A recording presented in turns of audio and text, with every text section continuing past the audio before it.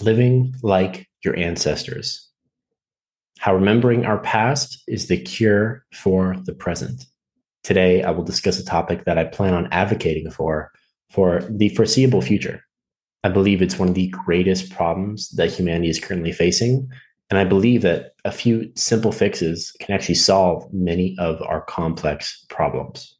Modern day problems are solely caused by modern day practices.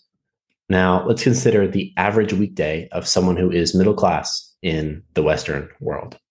Wake up at, let's say, 7 a.m., immediately check our phone, check emails, text messages, and scroll through social media to catch up on everything that we've missed while we were asleep.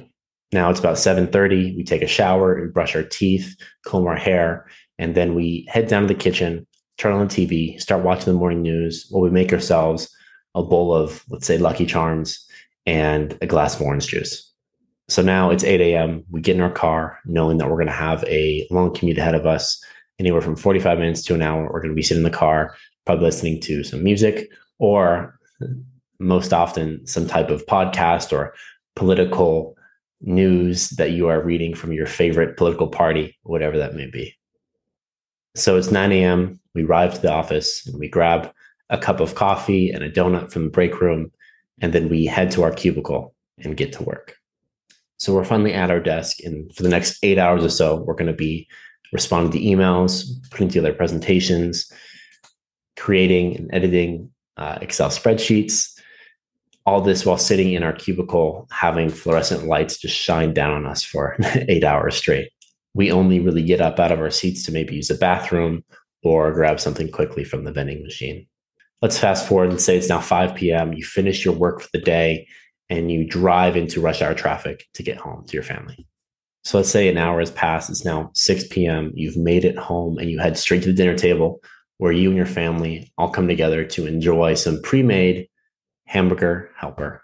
We sit down with the family, we enjoy our meal. We talk for about maybe half an hour, if that, and we discuss how our day went. And oftentimes it's the exact same answer that we gave the day prior, as in good, fine, or could be better, something of that realm.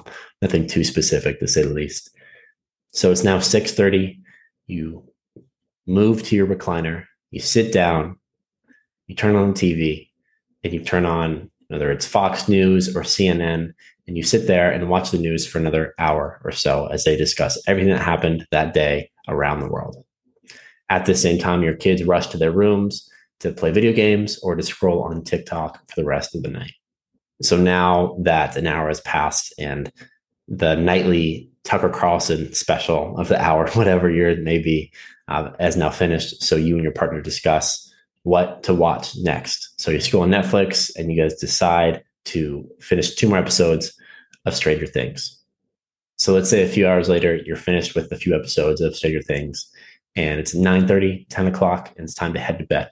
So you bring your phone with you, you do your last minute social media scrolling, you do your nighttime routine, then you head to bed, go to sleep as you prepare for the next day to do the exact same thing tomorrow.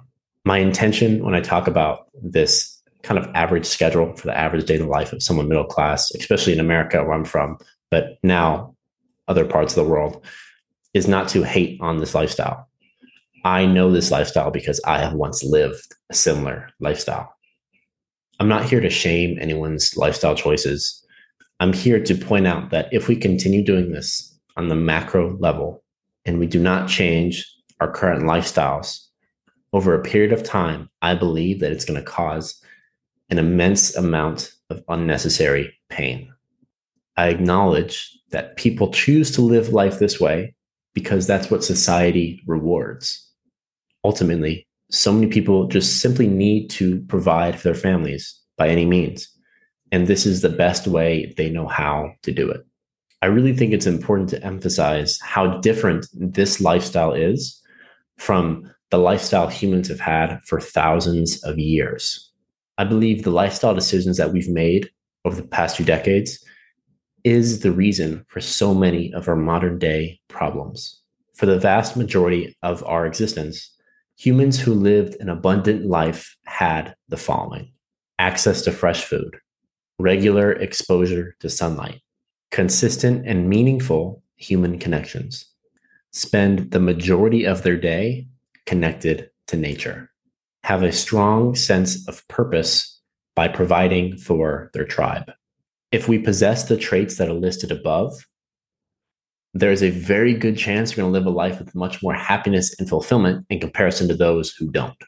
We've had a rapid growth when it comes to technological advancement, but the problem is our brains and our bodies have not kept up at that same evolving pace.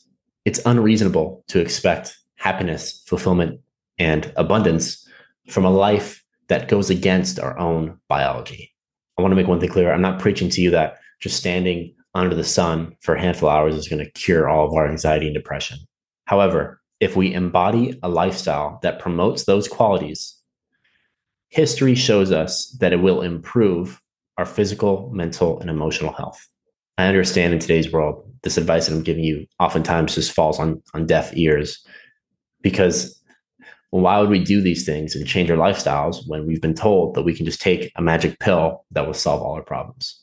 Society and other forces that we don't completely understand have influenced our lives in a way where it clouds our perception from living a life that we know we're destined to live. If we do not make conscious efforts to change this, and we continue to go down the same path that we're going down now, we are going to see even more people who struggle with anxiety, depression, diabetes, cancer, and heart disease.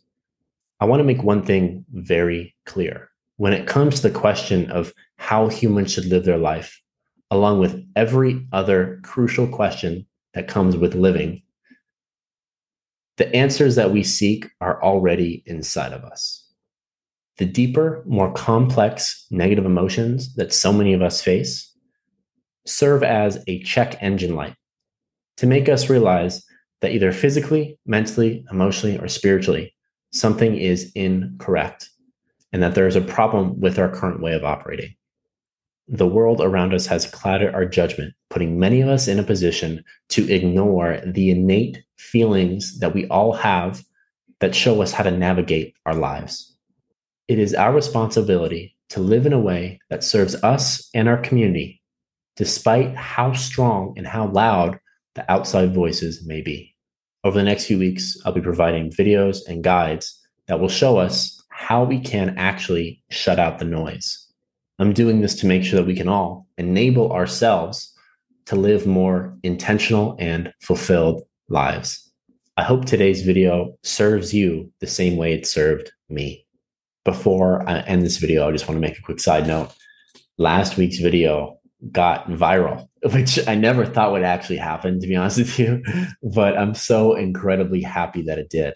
So thankfully that video now has thousands of views, and it actually tripled my amount of subscribers for my YouTube channel and also my newsletter. So if this isn't a sign to keep going, I don't know what is. So I'm extremely happy. It's adding more fuel to the fire, and I'm so excited to see where this newsletter, the videos, and my presence on their social media platforms, what it grows into over the next few years. So thank you all for being part of the journey.